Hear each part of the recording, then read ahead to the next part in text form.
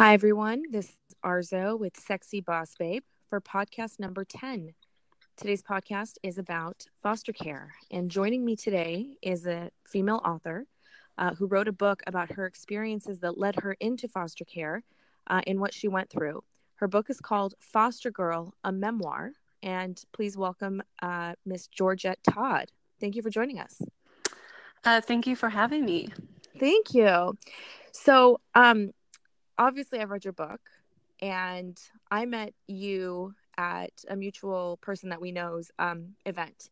And Georgette talked about her book at this event, and it was available for everybody. She signed it, and I took a copy, and she told us that her book is kind of a very raw story.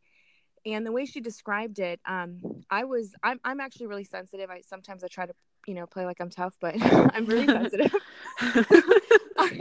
I was scared to read the book because, anything that has to do with like any atrocities that happen to children, it just destroys me.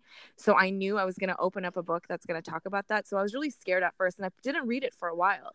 And I finally, one day, something just kind of nudged me to pick it up and read it. And I started reading it.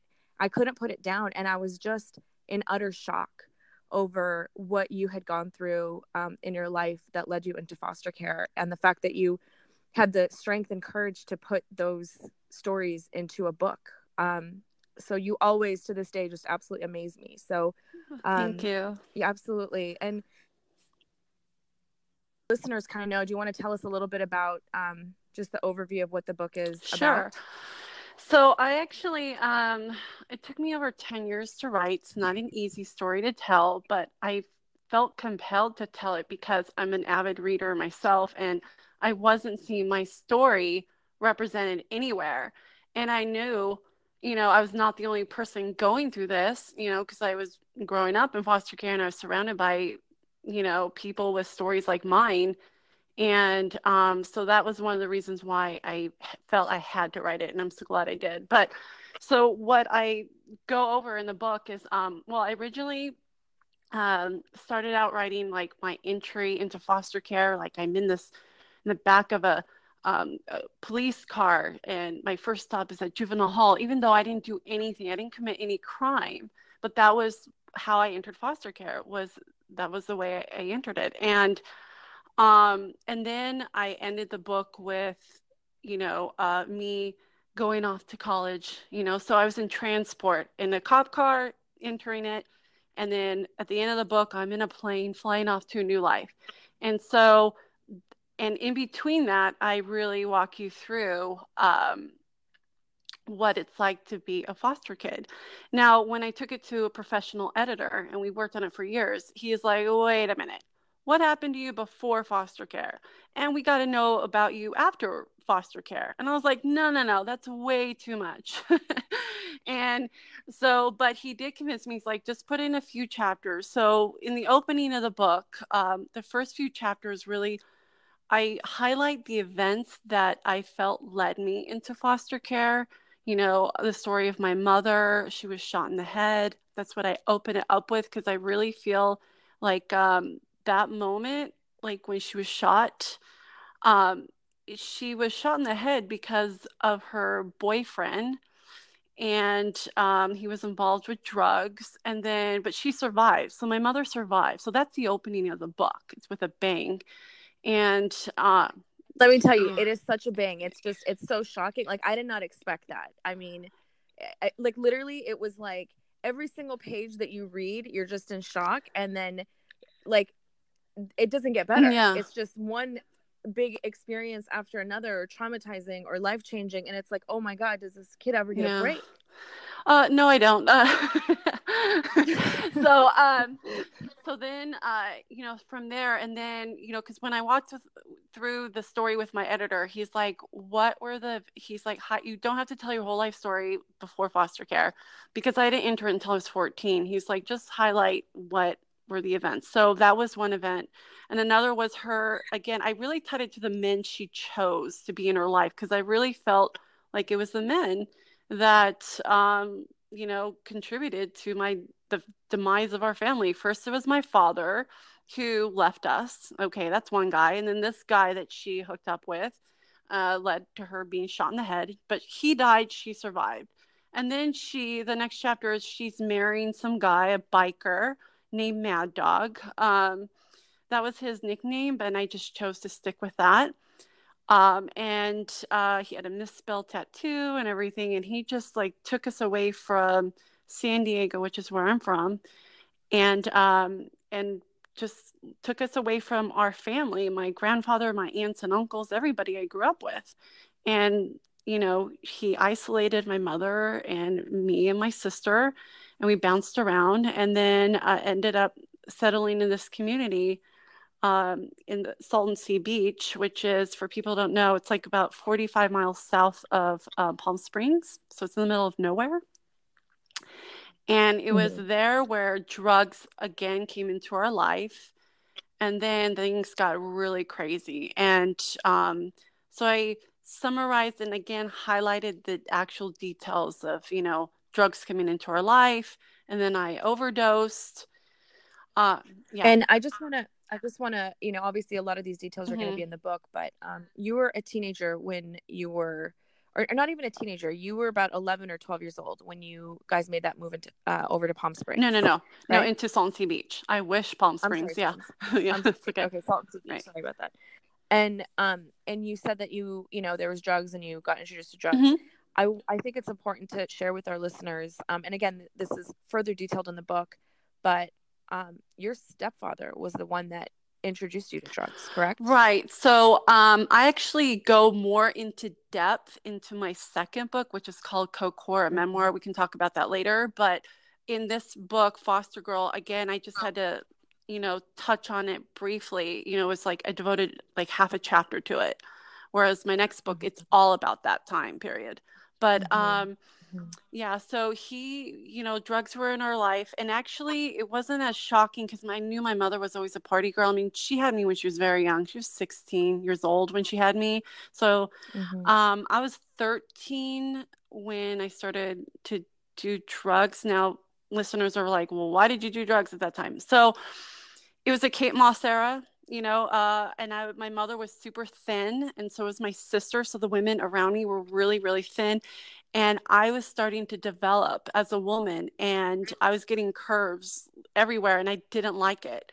I wanted to look like my mother, of course. And drugs was actually pretty prevalent in our isolated community, which is, I find, is pretty common. So it was around me. It was at school, so it wasn't like so shocking when it was introduced to me, except I always expected it to be introduced to me through a peer, not my parents, but I was always complaining about my weight, and my stepfather said, well, I know a way you can lose weight and never be hungry. I'm like, sign me up. What is it? And he's like, well, I'm just gonna, put some cocaine in some water and just make this like concoction and you'll just like lose weight. Now, again, that's just crazy. It is crazy. Just, like, crazy. And that I go like a stepdad, a parent that is supposed to protect you is, offering to. Well, he was a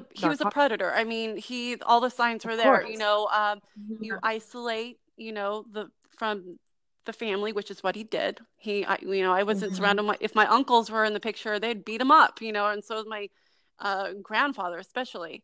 But we were all solely dependent on him in the middle of nowhere, and this was my normal, So yeah. Wow. So anyway, I'll just to answer your early question. So after that, I overdosed because once I was hooked on drugs, that's when he sexually abused me, and then I took more drugs at that point I was thin, but I was to self-medicate, and I was addicted, and I took so much that I overdosed, and that's when the authorities got involved, and my stepfather was arrested, and then shortly after my mother died, and her father, my grandfather, who I was close with, he took care of us, and he never committed a crime, solid guy, loved him to death. But when he discovered all this drugs in the house, he was like, I'll smoke a little grass here and there, but this stuff is way too much. And so he was like, I need to get rid of this. And he should have just called the cops, but he listened to my stepfather who was in jail. He's like, I know a guy who'll just take it off your hands. That guy turned out to be an undercover DEA agent.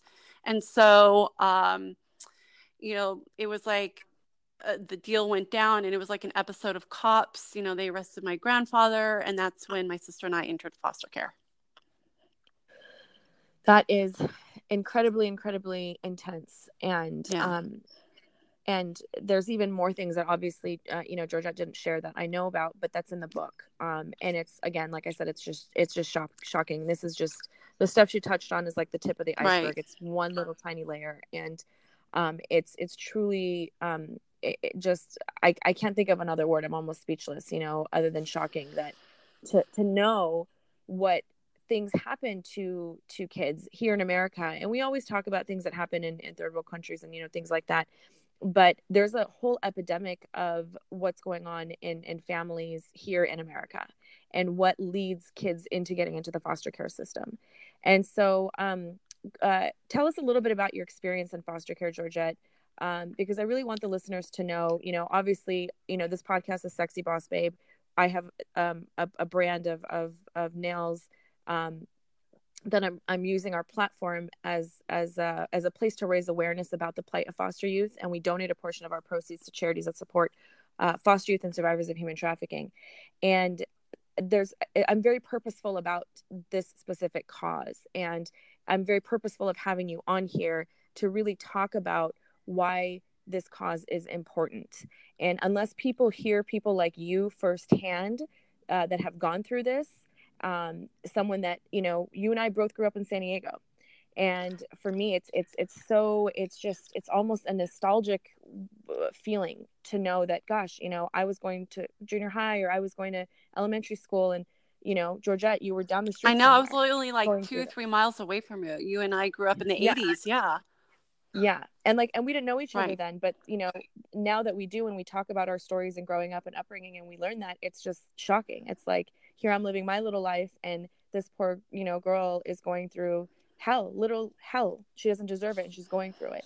So what was your experience in foster care like? So I'm going to date myself here. Well, I already did earlier with the Kate Moss era, but it was in the... Well, if you date yourself, you're going to date me. Well, so I entered foster care in the early mid 1990s, and I was 14 when I entered foster care. And so at that time, the internet was in its infancy. There was no social media. So the only way I could get information about anything is either through movies, books, magazines, radio, or television, or people around me. And not one area was the word foster care. Did I ever hear that word? I just never heard it, ever uttered. The only time I heard the word foster uttered was Jodie Foster won an Academy Award for Silence of the Lambs, which was a great movie, by the way. But that was the only time I heard. So I didn't know anything about foster care, and I was like your typical self-involved teenager. I never even thought beyond my own life and problems, and so I just didn't think about what happens to kids who are orphans. I just didn't even think about it. And so when I became one, I was like, I had no idea what to expect, and I really write from that perspective. So a lot of memoirs are written reflective and making sense of it. No, I rewind time and press play. I relive my experiences, and it's like you are the reader. You're like my guardian angel overseeing everything. And I chose to write it that way because I really wanted the reader to experience foster care the way I experienced it. And so I went in fish out of water, just like, what is foster care? What's a social worker? Is it a worker being social? I was really that literal. And, there was all these people with badges, asking me all these personal questions, and I was in these facilities. So I entered foster care, like I said earlier, in the back of a police car, and we went to juvenile hall. And I asked the cop, I'm like, why are we going here? And he said, oh, I need to pick up paperwork. That was the only reason. So we went through a series of gates, and we went into the juvenile hall facility just to pick up paperwork. I was thinking, why couldn't they just fax it or, So that was my introduction. And then we drove across the parking lot into what they call a receiving home, which is like a modern day orphanage. But it's really just a temporary emergency shelter for homeless kids like myself. And usually there's like a 30-day holding, kids will be there for 30 days, and it's up to your social worker, the person who's responsible in finding you a home, a safe, healthy home. And we just had to stay there. And this was like right before Christmas, by the way. And we just had to stay there until a home was found for us. And from there, honestly, I thought, well, I have relatives. This is just weird. We're just going to be here for a few days, but one of our relatives will bound to get us. And this will be just a weird story. Like, oh, I was in foster care. I was an orphan for like a week. And that was that. That's what I really thought would happen. Well, that's not what happened. As you'll see in the book, I went from home to home to home for years. And usually when I tell people that, they think, oh my God, what'd you do? Because usually they think the child just acted up and just was so out of control that's why they entered foster care. That's why they moved around a lot.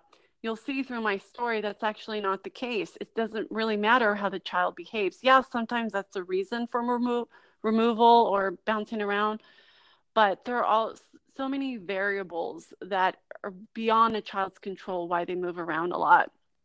For example, in my case, my first foster mother, her brother, husband, and father died within 2 months, and she had a breakdown. And another time was I was placed in a home, and I wasn't Christian. I wasn't anything, Arzo. I was just like not focused on the spiritual world. I was like so consumed with what was in front of me. I wasn't thinking beyond anything. I wasn't like a devil worshiper either. I just wasn't anything. But because I wasn't Christian, they kicked us out, after a few days. So anyway, yeah, go ahead. Sorry. No, it's just horrible. It's just, you have these young girls who went through one trauma after another. And I mean, we're talking the death of a parent. We're talking sexual abuse. We're talking a parent that is instilling drug abuse habits into a child. We're talking grandfather going into jail. We're talking, getting picked up and taken to foster care into an institutionalized setting in the back of a police car. And these are young girls between age. How old was she? Was 12, and it happens to this day. I mean, 12. To this day, it still happens. Yeah, and it's still happening, and the system's still the same way. And now you're getting bounced from home to home, not with your relatives, with people that don't know you, that you don't have a bond with. And the first lady that you said, her brother died, and her brother, husband, and father died. Yeah, brother, husband, father died. All these people dying. Those are traumas that individual person is experiencing. And now you put in these two young girls into this home, and they're experiencing that, secondary trauma through that situation. And then they go into another home. Like, are you kidding me? All before the age of 15, right? That's crazy. That is crazy. Those years for a child, all those years, those are formative time periods.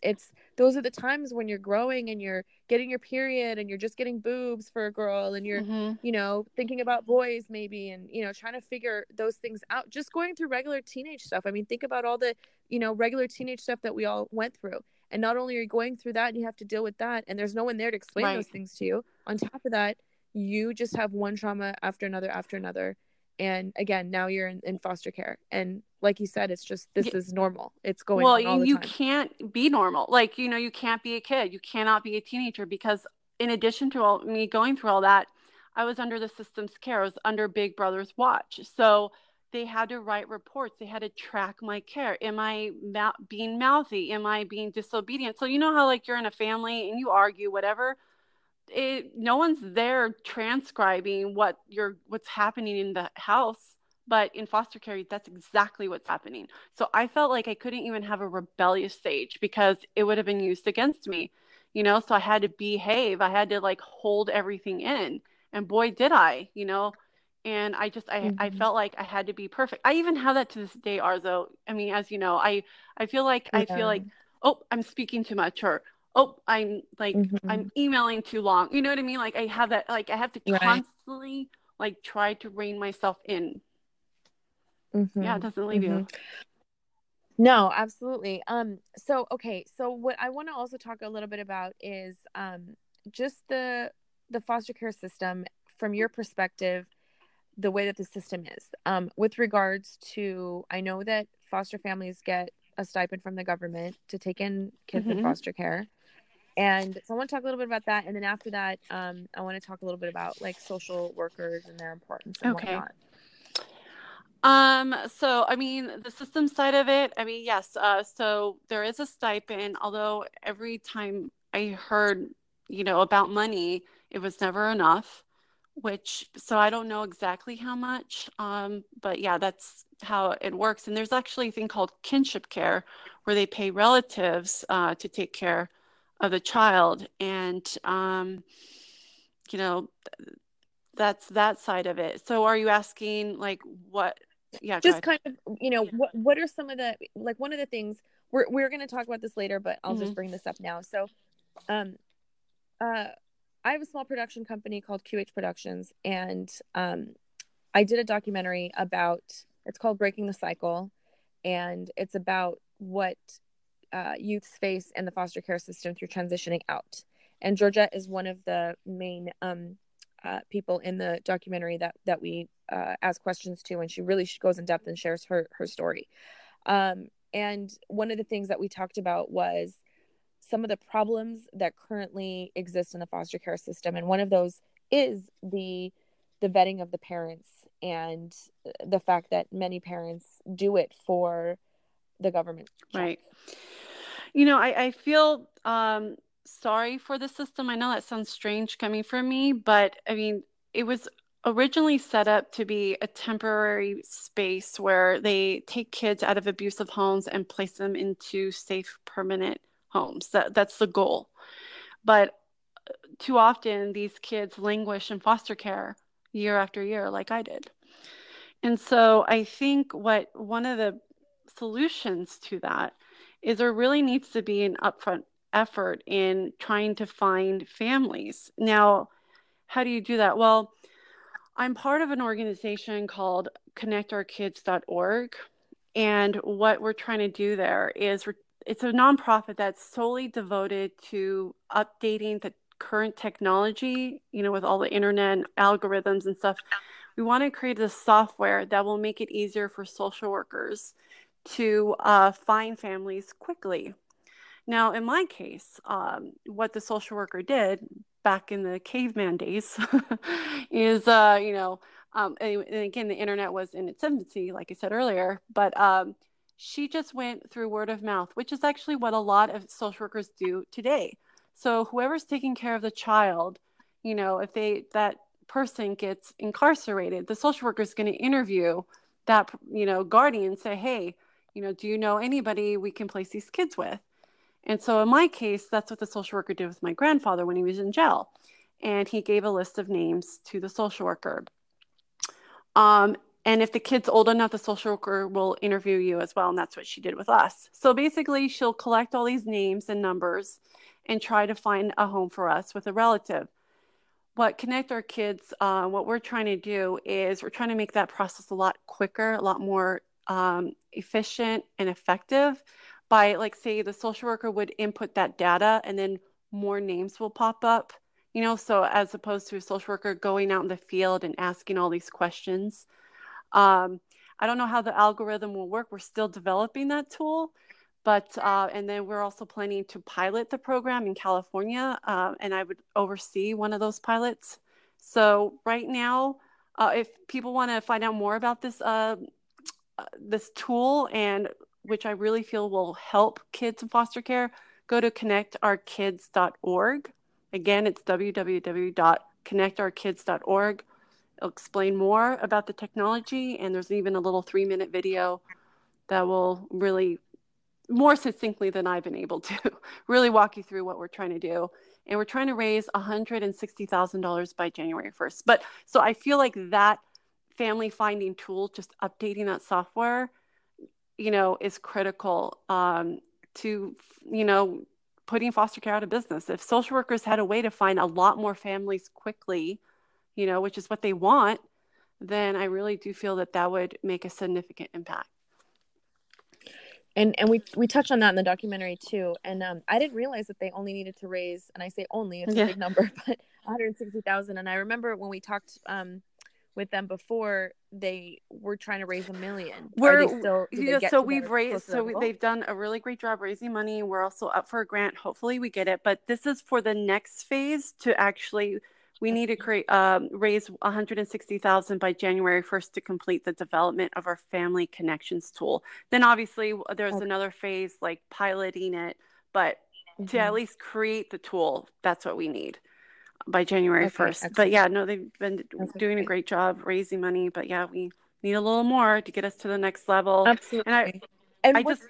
So sorry, what's their, sorry. I just want to add that why I joined this, because I really believe in it, but I also know it can work because I actually found, after I left foster care, relatives through the internet. I found a half aunt I didn't even know about living in Hawaii through Ancestry.com. I found relatives in Florida and Georgia and Alabama through Facebook. And these relatives told me, Arzo, that they said, if we had known you were in foster care, we would have taken you in. So I could have been, raised by family in Hawaii versus bouncing around in foster care, and if only this tool was created back then. So totally. Yeah. It's so important. And I just wanted to, I don't remember what their social media handle is. Do you know what it is? Connect Our Kids.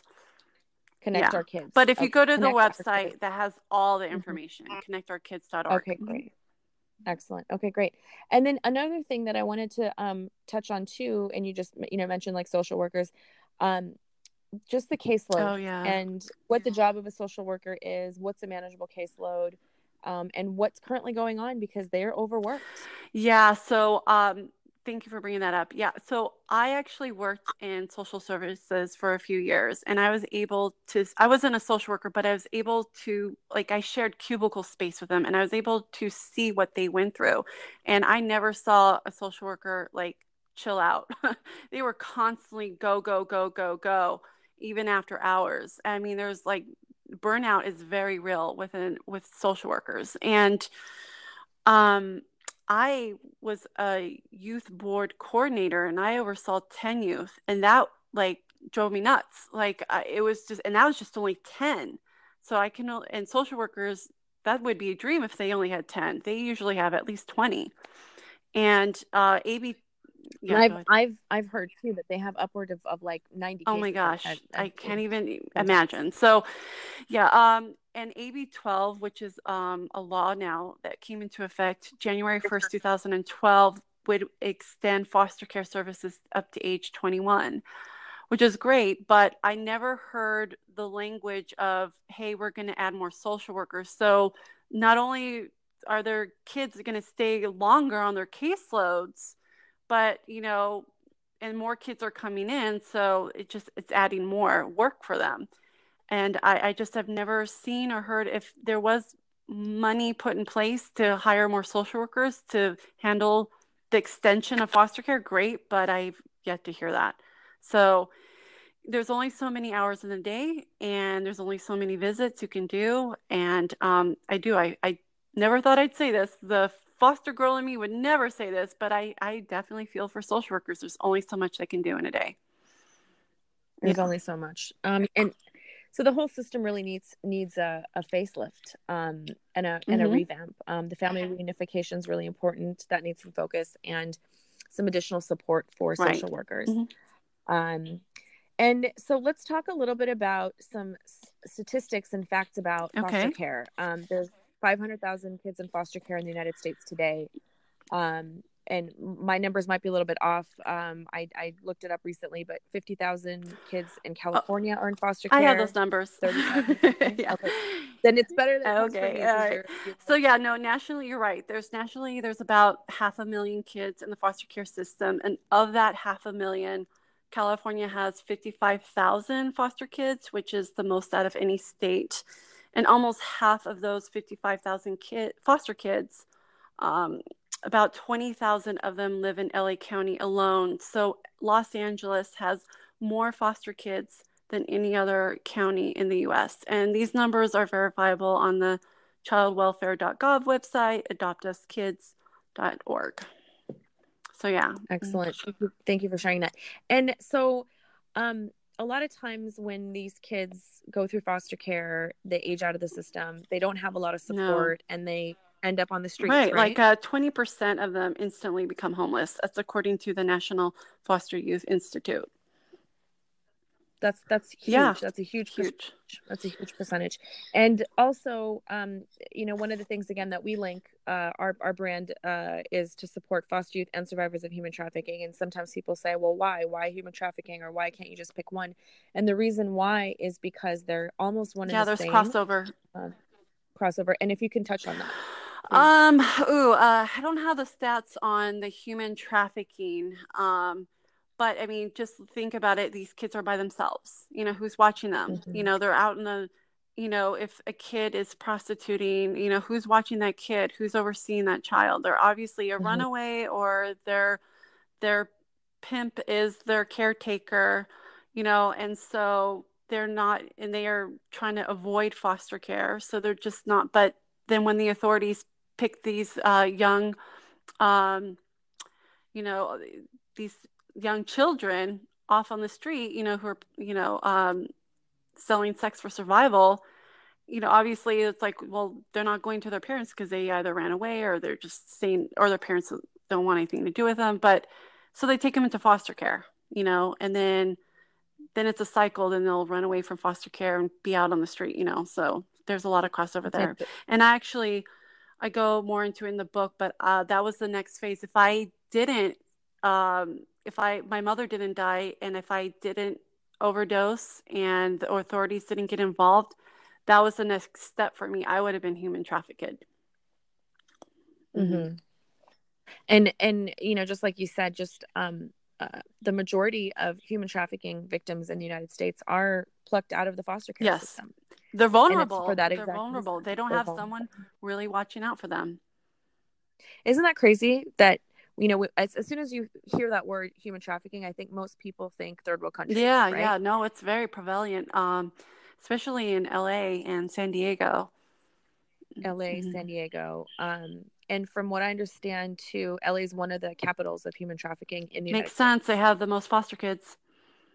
There you go. And also I think something like 90% of the incarceration rate is attributed to former foster youth. And it goes back to what you said earlier, you know, I went to juvenile hall, I didn't do anything. It's not that foster kids are bad. It's the lack of opportunity. It's the lack of love. It's the lack of care that they experience through the system. And now they're independent on their own as an adult, and there's no support system.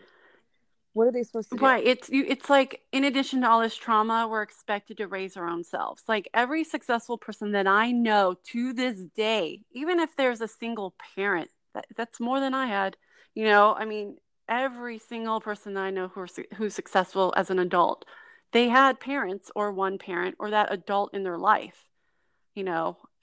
It's very, very rare to not have that and make it on the other side. No, I 100% agree with you. And I was talking to a friend of mine, and we were talking about Warren Buffett, and that he had very supportive parents. And after college, he wanted to just get involved in investing in the stock market and whatnot. And his parents let him live at home while he played around with all that. And when you have that kind of support, it really sets you up for success. And I see it just in colleagues that I know of and great parents that they're truly dedicated to the well-being of their children. And I see how successful, well-rounded, and healthy human beings they become. And so that foundation is so important. And a lot of kids in foster care don't get that.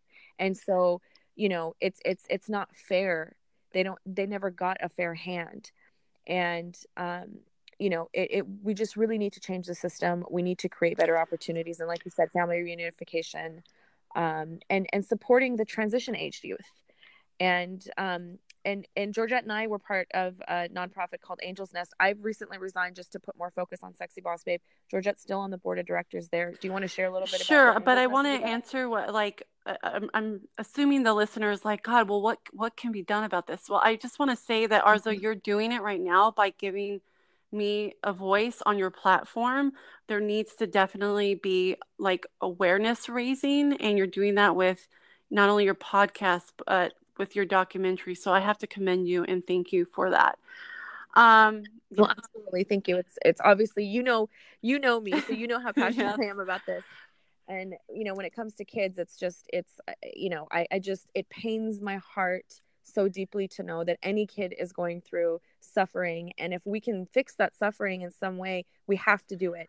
And again, I bring it back, with my brand as women. I'm really trying to create a community of women that cares about this, because there's so many women out there that are intelligent, hardworking, smart, and I keep finding that a lot of women feel a sense of emptiness and they want to be part of something greater. And this is what I want people to know. This is a great cause, and it's local. You don't have to go to Africa. This Right. is here. It's local. It's in your county. No matter where you are in the United States, there are kids in foster care. There's something that you can do as a woman to be there and to give back. And thank you so much for, again, just for being you, being amazing, and just, uh, giving me space to really, educate others and inform others about this cause. So, uh, well, like you said earlier, we were both part of a nonprofit in LA. It's called Angel's Nest, and it's called Angel's Nest TLP, which stands for Transitional Living Program, which provides housing, food, and life skill training for education-bound former foster youth from LA County, ages 18 to 24. That's very important, education-bound, because less than 3% nationally um, former foster youth will ever get a college degree. I'm happy and lucky to say that I'm the less than 3%. I have a master's, but I'm extremely rare. So I'm so proud to be part of Angel's Nest. And currently we're undergoing some major changes. One of them is our website. So once everything lands and all our transitions go through, I would be happy to come back and talk more in depth about our program. Excellent. That sounds really good. And just in general, like Georgette said, it's a transitional youth program. And Angel's Nest has created a lot of opportunities and support. And it's one of the only few organizations in LA that focuses on that transition aged group. So yes, we'll definitely touch base again and find out what Angel's Nest will be up to soon. And then anything else you wanted to share? I know, Georgette, you do some speaking engagements and you travel the country, and there's something you wanted to share about your experience. Yeah, so thank you for that. So I'm actually going to, starting January 1st, I'm going to have my books available, which I have Foster Girl, a memoir. I encourage everybody, if you want to read it, wait until December 1st, because the newest version will be out by then.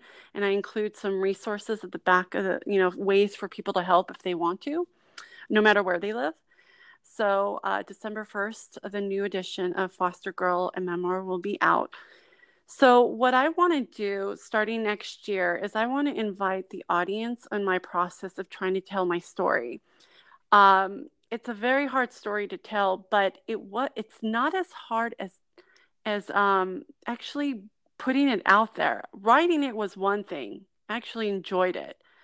But the real work I feel is like ahead of me, which is me going out there, being very vulnerable and just like, here's my story, here's my book.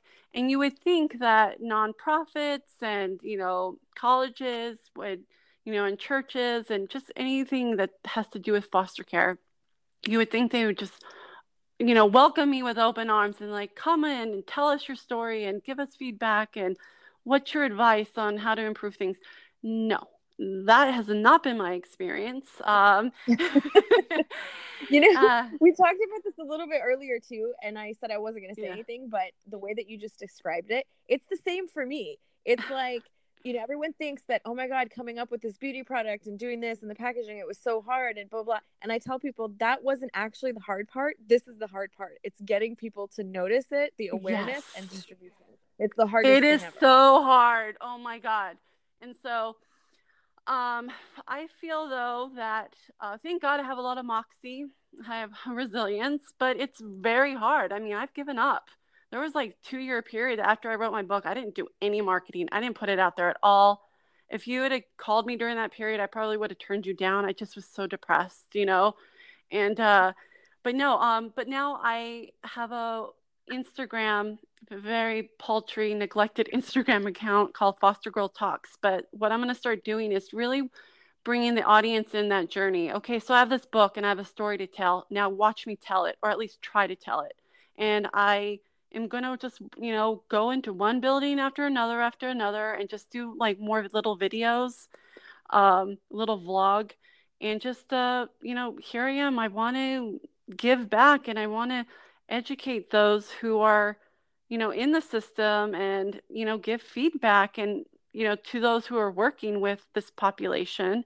And I want to inspire the upcoming generation of youth, like, hey, I've been there, and here's what I wish I'd known at your age, and here's how to better prepare for, adulthood. And so I'm going to do that all I can to go out there. And, but I really think it's important this time to have an audience watch me stumble and trip and try to tell this story. And again, you would think, I thought like, okay, I just need to write the book. And then once I write it, then people are just going to want to read it and want to hear from me. No. And so much work. It's so much work. And I think some people think like, oh, I'm going to be like finger in their face, like calling them out. You did this, you did that system. It's really not about that at all.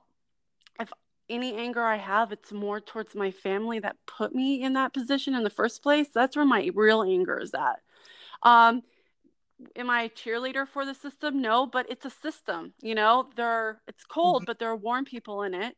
And I feel it's important to share not only what doesn't work, but what did work. I had an amazing probation officer, so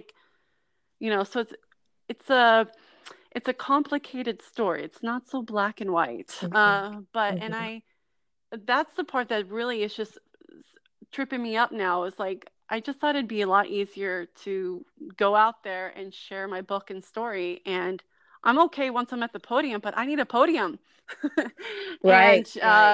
I'm not getting the podiums. I'm not getting the requests. I have to crawl and scrape and punch and fight to get that opportunity. And that is astounding to me, because I would think, like, if I was on the other side, I would want to hear from, former foster youth who has a story, who even wrote a book about it. There's so few of us who's done that, you would think, but no. It is. And it's, but that's the thing. That's what separates the doers and the successors, or not the successors, but I use that word. Is that the people that find that true success? It's that grit, and it's the not giving up. And I know that you have the grit and you're not going to give up. And I see a lot of great things coming up for you, Georgette. And I'm excited about your new book that just came out, or that's coming out, CoCore. So where can people purchase your books? Okay, so they can go to Amazon. But again, please wait till December 1st. But they can go to Amazon.com, just type in Foster Girl and Memoir, or they can go to BarnesandNoble.com. It's also available on Walmart website. I was like, whoa, I didn't know that. But yeah, Amazon's pretty, like, the best. Or even better yet, if you guys know organizations that would love to have me, I would bring my books to the event and sign them, autograph them. And I give discounts to nonprofits. So I know they're always on a budget. But yeah. Excellent. And I'm definitely a testament to how incredible her book is. It's very well written. And one of the things that I really liked about her book is how she described it, how it walks you through it in first person. And so you get to experience it. You are the foster girl. You are experiencing it yourself. And when you experience something like that, it's hard to turn away and pretend you didn't know about this information. And I thank you for and I just want to add that too, that although it's depressing and shocking, I think it's also kind of funny, you know, like It is I funny. am It is, also, right? I'm pretty mouthy. I mean, I talk back. I used to be such a quiet bookworm, but then after you get, you know, poked enough, you fight back. And so you see that voice emerging as well. So it's very coming of age.